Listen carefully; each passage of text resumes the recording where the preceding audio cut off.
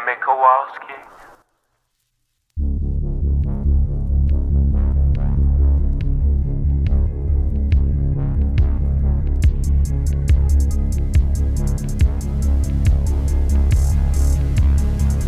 The sun is down, the streetlights are on, and you're listening to Largely the Truth with Brennan Storr.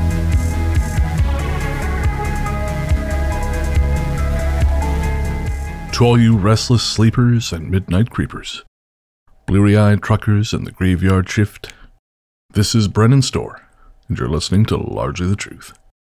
Whether you're staring at a screen or the lines on the road, all is well, and for the next little while, it's going to stay that way. Because I'm here, you're there, and together, we're going to explore the night. Welcome back to Largely the Truth. I am your host, Brennan Storr, and this is the internet's favorite podcast. The internet just doesn't know it yet. I hope this finds you well, folks. We've had some extreme weather out here on the West Coast, so I'm not going anywhere anytime soon, but that's all right. Keeps me focused. And that is really how I've survived 2020 and 2021, is by virtue of having the many podcasts that I produce. I have, of course, this show, Largely the Truth, which comes out weekly. I also have The Ghost Story Guys, which is my primary show, and that comes out bi-weekly. But I also produce for those patrons 2 weekly podcasts, Book of the Dead and Host Adventures, plus the monthly podcasts, Me and Paul and The Sunken Library. And I also produce the podcasts Mysteries and Monsters and Lukelore. So with all that, I never get too much time to dwell on the state of the world, and yeah, that is probably a good thing. So there you go. That's Bren's tips for surviving the apocalypse. A steady diet of work, microdosing psilocybin, and a little talk therapy. Never hurt anyone either. Speaking of therapy, our guest this week is someone who found therapy in a place she least expected it. And though I won't give it all away now, I will say that author Jamie Sherling has an inspiring tale of surviving breast cancer and finding new family in the drag community of Madison, Wisconsin. Don't forget to head on over to patreon.com/largelythetruth, where for $2 a month, you get ad-free episodes and access to bonus material when available. Again, that's patreon.com/largelythetruth. For $2 a month, you get early access to an ad-free feed. And who doesn't want that? Because let's face it, ads suck. All right. With that out of the way, it's time to sit back, relax, and reach out to Jamie Sherling, author of From Queens to Queens, How the Madison Drag Community Saved My Life. My guest tonight is author Jamie Sherling, whose brand new book, From Queens to Queens, How the Madison Drag Community Saved My Life, tells a story of her battle against breast cancer and the community who helped see her through. Jamie is also the founder of You Do You Sweets, a clothing line created for her sister breast cancer survivors. Jamie, welcome to Largely the Truth. Thank you for having me. Oh, it's a pleasure. And we have a lot to talk about. But the first thing I wanted to do is just congratulate you on the release of From Queens to Queens. That must feel great. It does. It still doesn't feel real, though. There are days where I'm sitting here right now. I just put my book in my hands and I'm sitting here thinking, this is a book. And the words that are inside of it came from me. It's very surreal. And it's still pretty new. Was it September 15th that came out? Mm-hmm. Yeah, so just over 2 months ago. So wow. Yeah, still very new. Yeah, so you're right in the thick of it. How has the reception been so far? Better than I ever could have imagined. Oh, that's great. Mm-hmm. I don't want to invite negativity, but for anybody who has read the book, I say some things about a certain person in my life that I wouldn't say they were unkind. It just this person might be viewed in a negative way. And I said the truth, but I was expecting people who are connected to that person to come at me, like to be angry. And why would you say that? And you shouldn't have aired your dirty laundry, et cetera, et cetera. And I have to there isn't wood near me. Well, I'll knock on my countertop. I remember thinking, where's the hate? And again, I didn't want it, but either people who would have felt negatively either haven't read the book, which fine, maybe it's not for them anyway, or they just read it and decided not to come get me. But yeah, so all of the response has been positive, which has been lovely. That's fantastic. That was actually one of my questions, because we were talking off air about how I had listened to your interview on Kate Wallinga's podcast. And you had mentioned being concerned because that interview was done just prior to the book being released, and you were concerned about blowback. So I was curious to know whether there had been any. And so it's good to hear there hasn't. Although I wonder, to give a little bit away, I think specifically you're probably referring to the divorce. Yes, my ex-husband. And it still could come, and I am prepared for it. I did some work, and definitely I'm in therapy. I think therapy is helpful for everybody. Absolutely. And have some plans that if that hate did come my way, I have some thought processes at least to try to take care of myself. But so far, no. And could it still come? Sure, that's possible. Sure. Although I like to say, as someone who's been through, shall we say, messy separations, I think having the receipts, which you describe yourself as having, that makes all the difference. Because they can only come for you if you can't prove what you're saying. And if you can prove what you're saying, then it's a nice position to be in. Well, I almost didn't publish this book. Really? Yes. And if you could see my fingers, I'd say this close. So it was December of 2020. Yeah, December 2020. The book was done. At least I quote, I thought it was done. I ended up editing it a lot more after that. But at that time, I thought I was done. I've been there. I sympathize. Getting ready to talk to agents and publishers and all of the things. And I had this crisis of, I don't know, is it too mean? Like, is it too mean to him, to the ex-husband? Right. And, maybe I really don't want this getting out there. And I actually asked my therapist to talk to her. And she is so kind. She is above and beyond in that she read the book. I asked her, and I even said, I know this isn't your job as a therapist, but would you? And she did. And because if she had come back to me and said, for your mental health, I actually think it's not a good idea for you to publish this book. Right. I might not have. And she, of course, said the exact opposite. You have to. And then I also talked with a friend who was a mutual friend of both my friend and then also my ex-husband. And her flat out was, this is your story, and he's allowed to tell his story if he wants to. And as long as she happens to be an author, an author and a lawyer. And she said, wow, that's a good resource to have. Right. She said, if you're telling the truth, if you're telling the truth, you're okay. And I said, I'm definitely, it's not made up. It's not blown into something it wasn't, especially when I put quotes in the book.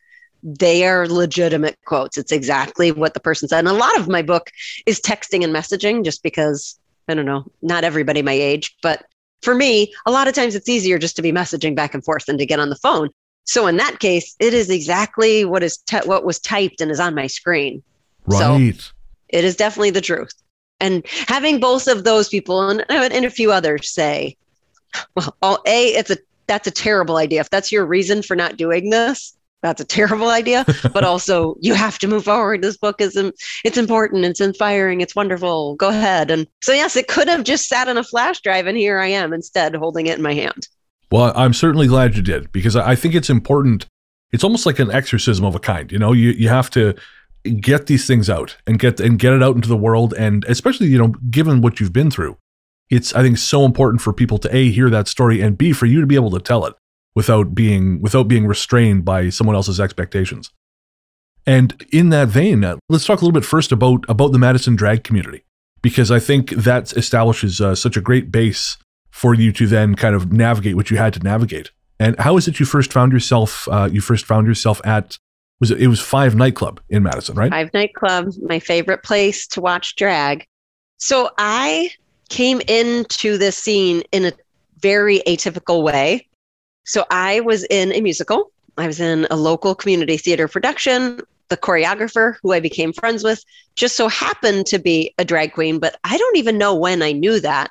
But I definitely knew Josh. Josh was my friend. And then after the show was over, Josh texted me and said, do you want to be a backup dancer in a drag show pageant?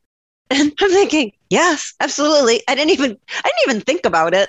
And I knew that drag existed. I knew that it was an art form, but I had never seen a drag show in person. I had never seen an episode of RuPaul's Drag Race, just no in-person exposure. And then here I am. So the first time I went to Five Nightclub wasn't for a drag show. It was a Saturday afternoon to meet up to work on this choreography. And then I met three other people who I met them as Dan, Jacob, and Michael. They also happen to perform as drag queens, but when I met them in their male presenting self. And I wonder if that is different, because a lot of people, you go to a drag show and you go to the show and you see the queens, and maybe at some point you get to them. But for me, it was like, oh, this is my friend Dan. This is my friend Jacob. This is Michael. And then it's almost like they put on this costume and go do this performance. Right, of course. So I got to be friends with them. We rehearsed for weeks. And then I went to my first drag show and thought, where has this been my entire life? This is the greatest thing ever. And I love the costumes, the whether they're gowns or leotards, the wigs, the makeup. And then it's almost like listening to little mini musicals all night, because there's usually songs and choreography and all performed on a stage. So I was in love with it immediately. And then also these people were my friends. And then it just grew from there. That's fantastic. And so from the point, actually going right back to the beginning, do you have a background in dance? Unofficially. So I was in what's called drum and bugle corps, and I was in the color guard. And then I was also in something called winter color guard. And I had a little bit of dance classes when I was a child, but really the drum and bugle corps and the color guard and all of that, it was informal dance training. So yes, I wouldn't say, I don't have a degree in dance or anything like that, but many, many years of informal dance training. Right. I mean, it all counts. I have zero training to be doing this right here, but now I do it for a living. So I think as long as you can do it, that's all that matters. There you go. So from the time you started in the drag community, how long was it before you got your diagnosis? I'll just say the beginning, was the backup dancing, getting ready for that. So that's October 2017. And my diagnosis was spring of 2018. Oh, man. So not a long, long time after. It was probably May, June. I don't remember the exact date now, but yeah. So I wasn't even really entrenched in the community quite yet. I was going to shows pretty regularly, and I had those few that I knew who were my friends and would latch onto them and say hi and follow their shows, but I wasn't going all of the time yet prior to my diagnosis. And then things definitely changed from there. Do you mind telling us a little bit about how it was you discovered that you had breast cancer? I know a friend of mine, but my oldest friend, he had leukemia in 2019, and that was such a shock, because he went from I have a sore throat to being airlifted to the cancer ward at the hospital on the coast in 5 hours. Oh, I'm so sorry. Thank you. He's okay now. He got through it, but as I'm sure you experienced, it just transforms your life in an instant. Was that your experience? So I had the unique experience because I actually kind of had the scare a whole year earlier. So a year earlier, in the spring of 2017, I had a mammogram because I thought it was a good idea. A friend encouraged me. I was of the age that was a good idea to go get one. Right. And there was a lump. They needed to do a biopsy. So I was so scared. So that's spring of 17. I was just scared out of my mind, thinking, oh my gosh, I might have cancer and this is terrible. And then it turned out, no, those are calcifications. You're fine. But come back in a year and check it out. So when I went back the following year, I wasn't worried at all, because I thought, well, I didn't have breast cancer then, so I'm not going to have it now, but sure, I'll go. Like I almost forgot to make the appointment. I didn't feel anything. I went because I am a rule follower, and they said, come back in a year. So I went back in a year. And when I had, again, a mammogram and then they had to do another biopsy, that's when I started to get a little nervous, but still like, no, it should still be fine. And then you get the phone call from the nurse, and I work from home. I've worked from home for a long time, and nurse calls and says, you have cancer. Oh, and then it really turns upside down. But it was weird because leading up to the diagnosis, I wasn't worried at all. Right. I mean, in a way, that must have been liberating, because I know people who've sort of had the opposite experience, where it was, they just had this certainty the entire time. Although I guess the end result is the same. You have cancer. Mm-hmm. And so I think everyone's journeys are so different, and me having it, well, maybe I do 1 year and I don't, and then going back a year later thinking I don't, and then I do. And you're right, at the end of the day, it's like, okay, now you have the diagnosis, now what? Absolutely. And so what is the next step then? Definitely assess the situation, at least at the cancer center where I have received treatment, which I think is an amazing, amazing facility. So I give them a ton of credit.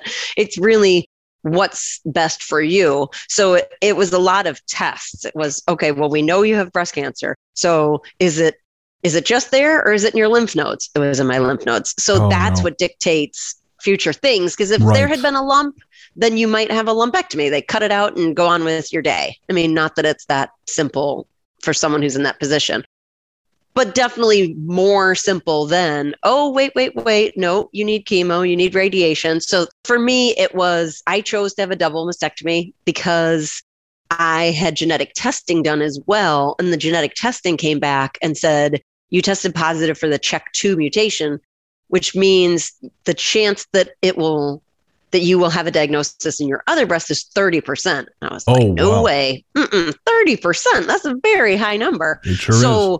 I felt like I would just be waiting for the next diagnosis, not even wondering. It's like, oh, when's it going to come? So I chose to have the double mastectomy. And then I had 5 months of chemotherapy. Wow. And I had 6 weeks of radiation. And then after the radiation, I was on a targeted, it's called a monoclonal antibody. I found out it's not chemotherapy in that my hair started growing back, which was pretty awesome, but yet it still was given to me through my port. Right. So I'd had the 5 months and the 6 weeks, and then I had another 9 months where I was going to the cancer center once every 3 weeks and had this infusion, but yet I didn't really have any side effects from it. And again, my hair was growing back. So the whole process was like July of 18 was when I started. That was when first chemo. And then my port didn't come out until fall of 2019. That's an incredibly long time to have to deal with having a port. That must have been a pain in the ass. I actually got used to it, oddly enough. Like I kind of forgot it was there most of the time. Right. Other than if I'd wear certain clothing and think, oh, well, there it is. Right. But then there were other times that other people wouldn't even know it was there. So luckily I got used to it. Oh, good. I think it helped having so many treatments of that. It's called Herceptin that didn't have the side effects. Because if that had been harsh chemotherapy for 9 months, I'd be having a different conversation. Yeah.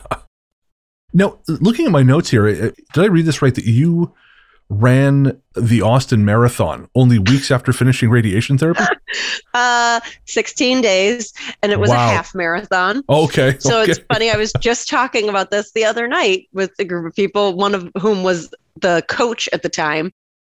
So yeah, for any of you potential runners out there, do not do what I did. It's not a good idea because the most that I trained leading up to it was 4 miles. That's also not good. I had done a half marathon before that. So I think I had that in the back of my mind saying, well, I've done it before. I can do it again. Like I know, at least I've done this. I know I can based on past experience, but yeah, doing only 4 miles was not great. And I was so glad that I actually talked to the radiation oncologist about it because I had finished. So February 1st was my last radiation treatment. And then I think it was within a week that I saw the radiation oncologist. How are you doing? How's it going?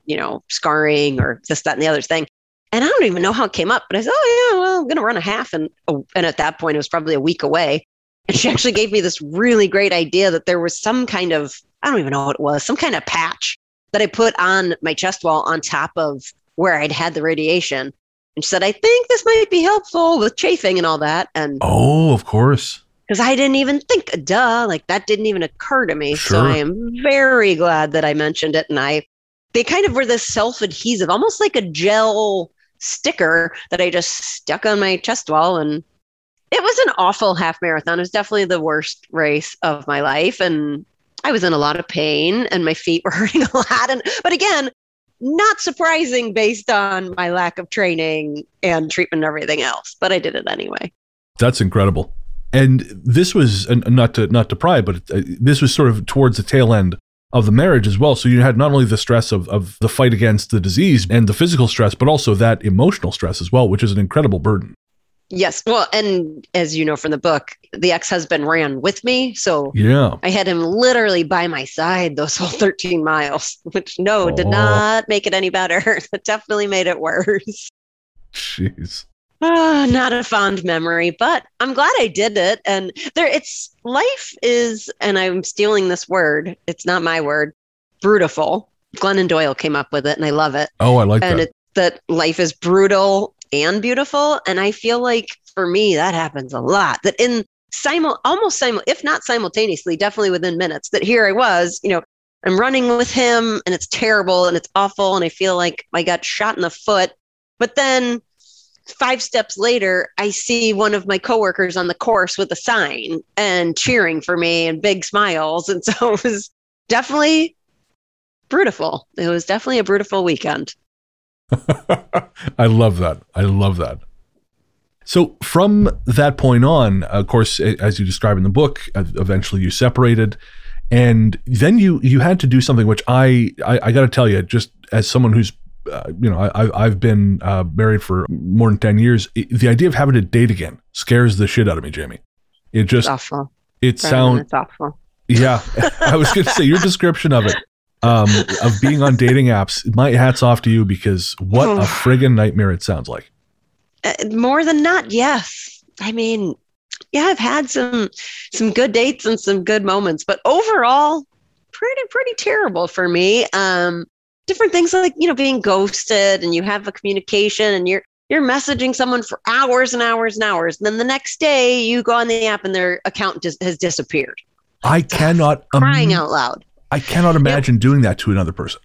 One was especially bad because we had been messaging really back and forth for hours, because I was out that night and I was with friends, but you're just quick messaging back and forth, and sure. Yeah, hours and hours. Next day, no account.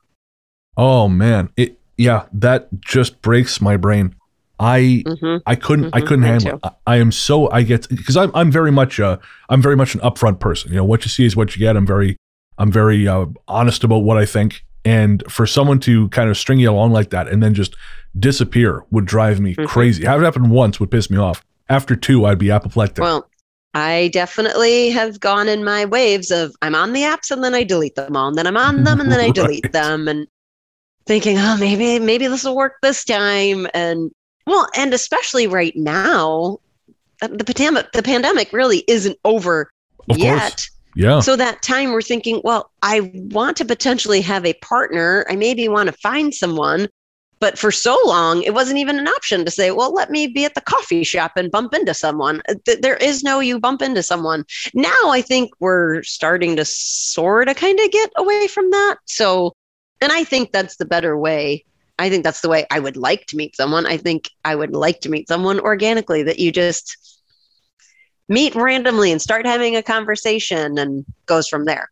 Yeah, the idea of having to, to choose people like you choose produce doesn't seem like a great way to meet people. Okay, well, this is never something I've said publicly. So here we go. But I'm putting it out in the universe, because maybe if I really put it out there, it'll happen. My dream little fantasy world was that my book would come out and I would be at a book event for my book, and I would meet someone there, someone I didn't know, but like a friend of a friend, even a friend of a friend of a friend of a friend, because they'd have to somehow know to get there. Right. And we would just be chatting and, I'm here for this event. And, me being coy and shy. Oh, okay. Yeah. That event is me. And having that be the way I meet my person. So hey, you're still early in the promo cycle. Absolutely. So there's still time. Exactly. I love that. So from the time you were diagnosed, tell me how your involvement with Five and the drag community, tell me how that changed and sort of how that kind of informed how you dealt with the disease.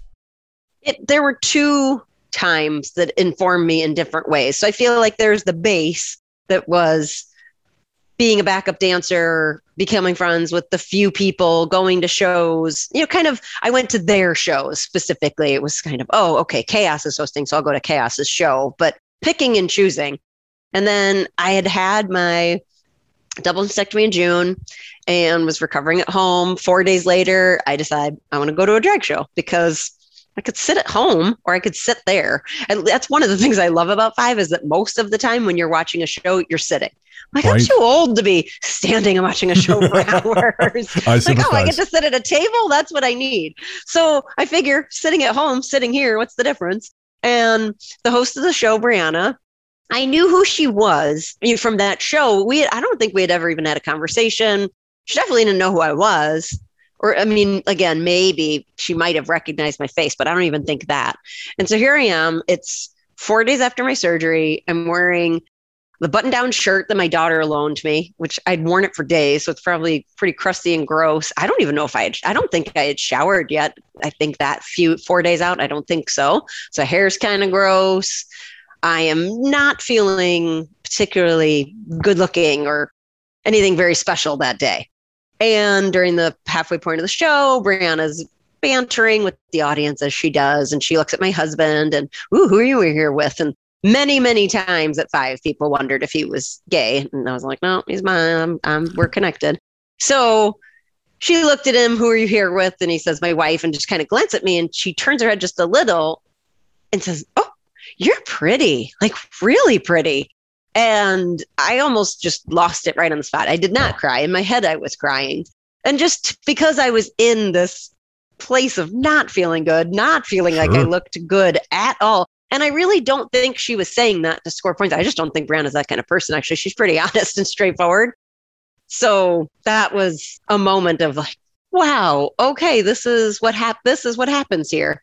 And then fast forward, the other moment was kind of a bunch of moments all together when I had made the decision that I did not want to be, at least maybe married on paper, but the romantic relationship with my ex-husband was done. Knew it was done, and I was really sad about it. And I mean, I knew I wanted to be done, but that also doesn't mean that you're not really, really sad. So I would be driving to 5 and just tears streaming down my face. And I'd park the car and say, wipe my face and say, you can't go to a drag show. And then go in. And sure enough, I'd walk in. And when I was still I'm feeling down, that my marriage had fallen apart. I'm 40 plus years old. I don't feel especially attractive at that time, especially at that moment. Like I had maybe a teensy bit of hair, but not very much at all. So I'm not feeling great. And then I'd walk in there, hey, beautiful. Hey, fabulous. How are you? And just being loved on. And it's a place where everyone's accepted for who they are. And that's the name of the game. That's really wonderful. I agree. It's a very special place with a very special people. Absolutely. I assume you're still going to 5. Are they back open after the pandemic? Yeah, so they are, thank goodness. So the night, I believe it was March 16th, I believe.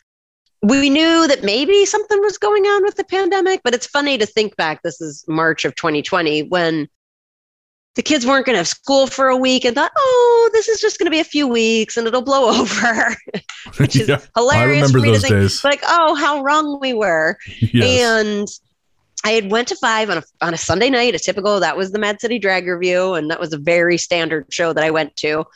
And it felt like typical Mad City Drag Review, except they closed at midnight because it was a new day. They would have had to count people again. I'm like, oh, we're counting people at the door. Okay, sure, if that's what you have to do. So they just closed. And then the very next day, the owner went on social media live and basically said, I'm closing the doors indefinitely. And I lost it. It was just,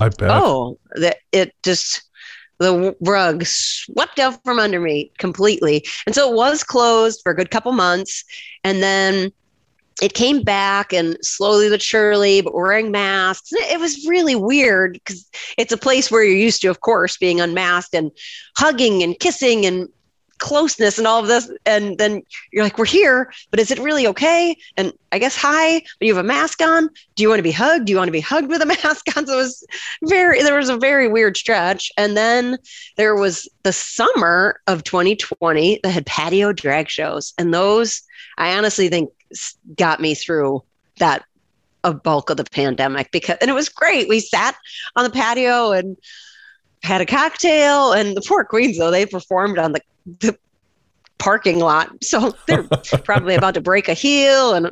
But I was grateful for it. So, and then they even continued till it started to get cold, where it's early October. We're sitting there and I'm wrapped up in a blanket and I have a hot chocolate, but thank goodness. And then it went, there was I don't think it ever closed again, but I chose to not go for a while that winter thinking, oh, I don't know, cases are spiking. This doesn't seem good. Sure. Maybe I can't go.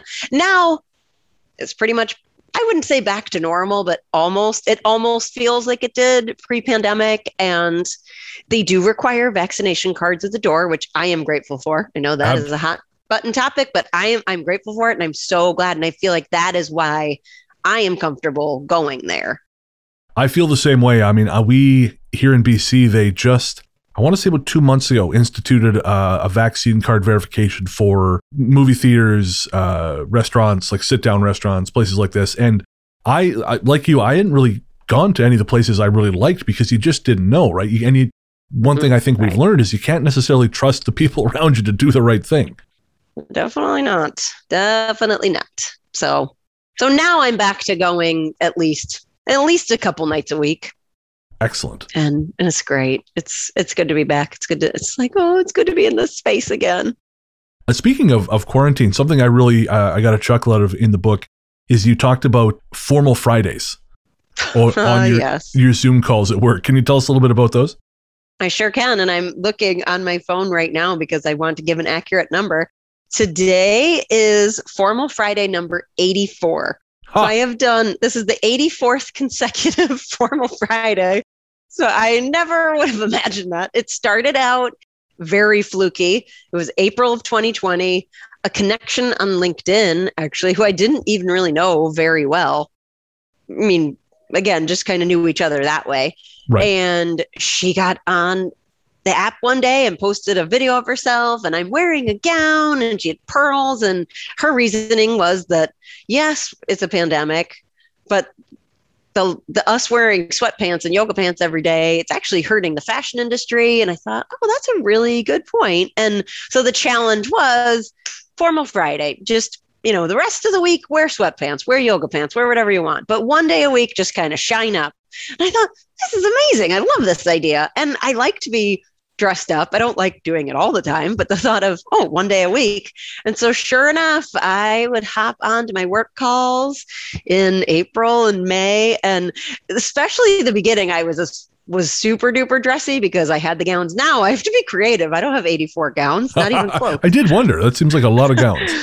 No, so today's form, I'll paint the picture. Today's Formal Friday is a pair of skinny jeans, heels, and then a top that's sequins. I love it. So it works. And we've since decided, I mean, we being me, because it's my thing, that Formal Friday is an attitude. So one time, actually during the pandemic, my Formal Friday look was a long pajama shirt. Then it said, "Is it Friday yet?" And then I had these sparkly leg warmers. And I did makeup and the works. And I'm like, see, this is Formal Friday. The leggings are sparkly. I have makeup on. But really, it doesn't matter. Formal Friday is what you want to think Formal Friday is. But it's something to look forward to. And the amount of friends who are so into it, it still boggles my mind that I have had friends reach out to me. You can't ever stop Formal Fridays. I look forward to this every week. I'm thinking, really? It really, like, you care that much? And it's not just one person, a number of people have reached out to me. So I feel like I can't ever stop. If it got to be 10 o'clock on a Friday morning and I didn't post, people would probably think I was dead or something. Send out a search party. Where are you? And where's the Formal Friday picture? Well, these days we all need something to look forward to. So I get it. I get it. I guess so. And it's fun for me too. I mean, I love that my friends and the people who are following it get a kick out of it, but I enjoy it too. It's fun to just pop on some cute clothes and take a picture. And when everything is falling apart and you can still find something that brings you joy and or brings joy to someone else, we got to go with it. Absolutely. And since we're talking fashion, this seems like a great time to transition to YDY Sweets, your fashion line. Can you talk a little bit about exactly what it is you're trying to do with YDY Sweets and where that came from for you? Sure. And it's actually really changed in the time since I started. So when I first decided to design a clothing line for breast cancer survivors, there was nothing that existed, a line specifically for this body type, which is a female presenting body that either has one breast or zero. Women's clothes are generally not made for that body type. And you have options. There are women, I did wear prosthetics, which is basically a bra with kind of filler, and then you could wear other clothing that way, but I didn't want to. But then the clothing that I had in my wardrobe didn't fit. And so trying to find, I'm like, okay, well, where do I find clothes that fit? And I'm a big thrift shopper, and I did some thrift shopping, and I could find some things, but it was hard. You might be in the dressing room for hours and then find 2 things that work. And so I looked around for a clothing line made for us, and it didn't exist. So I thought, well, maybe I could do this. And I don't know how to sew. I still don't know how to sew, and I don't want to. So I met with other clothing designers. I met with a pattern maker through a local college here. And I have since designed 3 pieces and was ready to launch in March of 2020, of course. Like I had a photo shoot, the works, and then the world turns upside down and everyone's working from home. People, again, being in sweatpants. So I didn't launch, even though I was ready to go, and didn't then launch until September of 2020, thinking we're still not back to normal, but some people are going back to work and maybe some people still want to dress up, and decided to launch. And the response was great. The sales weren't what I wanted it to be, of course. Right. And I think part of it is just, it's a pricey line. And honestly, it's pricey for me. If I was the consumer of my own line, I might have a hard time buying it. And again, I already said I'm a big thrift shopper. So for now, what I really want for YDY Suites, I've actually completely redesigned the website, that at the end of the day, YDY, it means you do you. So you do what's best for you. So I still have those original pieces for sale. So if someone is drawn to them and they do have that kind of income, or they want it to be a gift for a survivor in their life, great. But then I've also worked hard to really discover what works for our bodies and to do the thrift shopping for hours. And again, I've done 84 formal Fridays, and only 3 or 4 of the pieces were mine. Right. Thinking you can find things that work. You just have to dig and you have to hunt. So that's another part of my site, is I actually have a little slideshow of different outfits saying, this worked for me, this worked for me, this worked for me, from a different designer, from another brand. And then I also have a blog that different women in my shoes have talked about. How do they find clothes that fit? What do they do? What patterns work? And have options, because at the end of the day, you do what's best for you. Absolutely. Would you say there is a lot of pressure on women to have implants after having a double mastectomy? Is that sort of a societal expectation, do you feel? I think so, yes. And I think it's shifting, and I'm grateful that it's shifting. But I do think a lot of women, I have heard, so I can talk about other women's experiences just that I've heard, and then my own. So I have heard from other women that a doctor flat out told them, you won't feel like a woman if you don't have breasts. Oh my God. Which I say garbage. I would say a worse word, but this could be a family-friendly show. So I would say more expletives, but that is trash. And for a medical professional to say that, I think is complete garbage.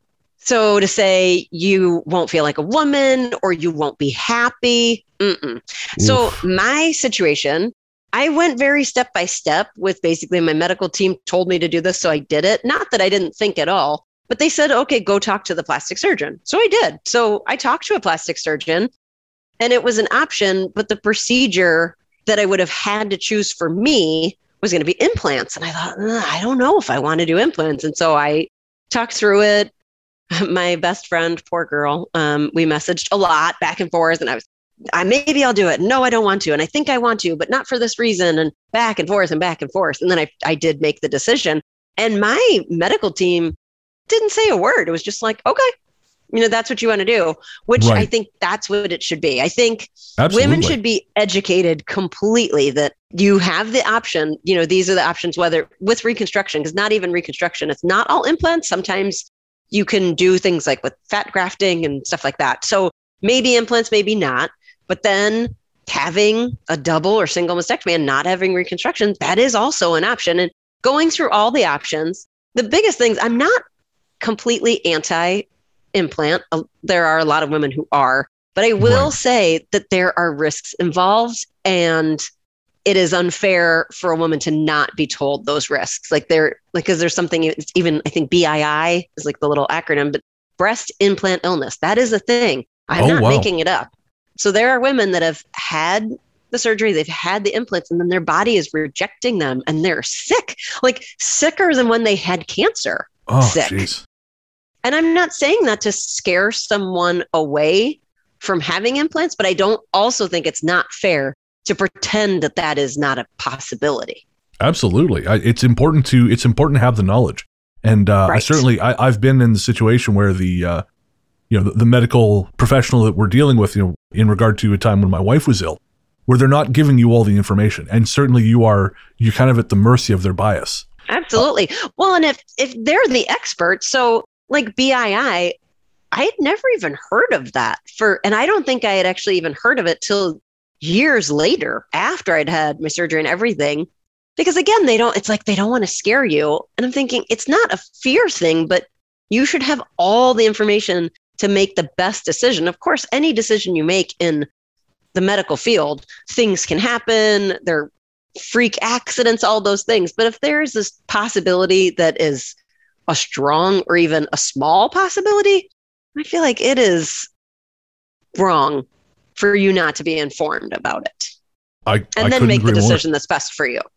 My doctors are the best, so I'm a fan of mine. And they've been supportive in all the decisions I've made, but they've also given me the option. So I mean, I don't regret going to see the plastic surgeon, but I'm glad I didn't go that route. I don't think that would have been the right choice for me. So I'm glad I didn't. And I know some women have made that choice and they haven't had their bodies accepted them and they didn't have any illness, and great. Like if that works for you, great. But I don't think it would have worked for me. Fair. And now the virtue of this is you're an inspiration for other people who are presented with that choice and perhaps not being given all the information from their doctors. Now you are here to tell them there is another way. And I think your book, From Queens to Queens, is a wonderful place for them to start learning about what to expect and how they can get through. Thank you for that. Jamie, thank you so much for being here. Again, the book is inspirational. And where can people find it and you online? The best place to start is YDY Sweets website. So it's ydysweets.com. So it's just YDYSWEETS.com. YDY Sweets. And there is a link to purchase my book. If you were to want an autographed copy, you could message me on that site. And I do have some books on hand. Some people really like the idea of getting an autographed copy. So absolutely. I do that as well. And then you can also follow me on Instagram at Jamie Sherling. You just have to spell my name right. So that's the trick. That's the trick of that, because a lot of people don't spell my name right. But if you search From Queens to Queens, Jamie, you should be able to find me. And if you check the show notes for this episode, I'll include a link to the Amazon page for the book, and I'll also include a link to Jamie's Instagram account so you guys can follow her and message her for an autographed copy, if that's what you're after. Again, the book is From Queens to Queens, How the Madison Drag Community Saved My Life. The author is Jamie Sherling. Jamie, thank you so much for being here today. Thank you so much for having me. It's an honor, so thank you. And that's the ballgame. Don't forget to check the show notes for links to Jamie's website, Instagram, and the Amazon page where you can pick up a copy of her book. Thanks again to author Jamie Sherling. Thanks too to Peter Kursov of Pizzanta Music for my fabulous theme song. You can find more from him at nightharvestrecordings.com or by searching for Pizzanta Music everywhere you stream your tunes. Finally, thank you for listening. Without you folks, there wouldn't be much point. Until next time, I hope the night takes you to the same strange and wonderful places it takes me. And remember, if you're not sure what comes next, put a call out into the dark. You never know who's going to pick up. I'll see you next time.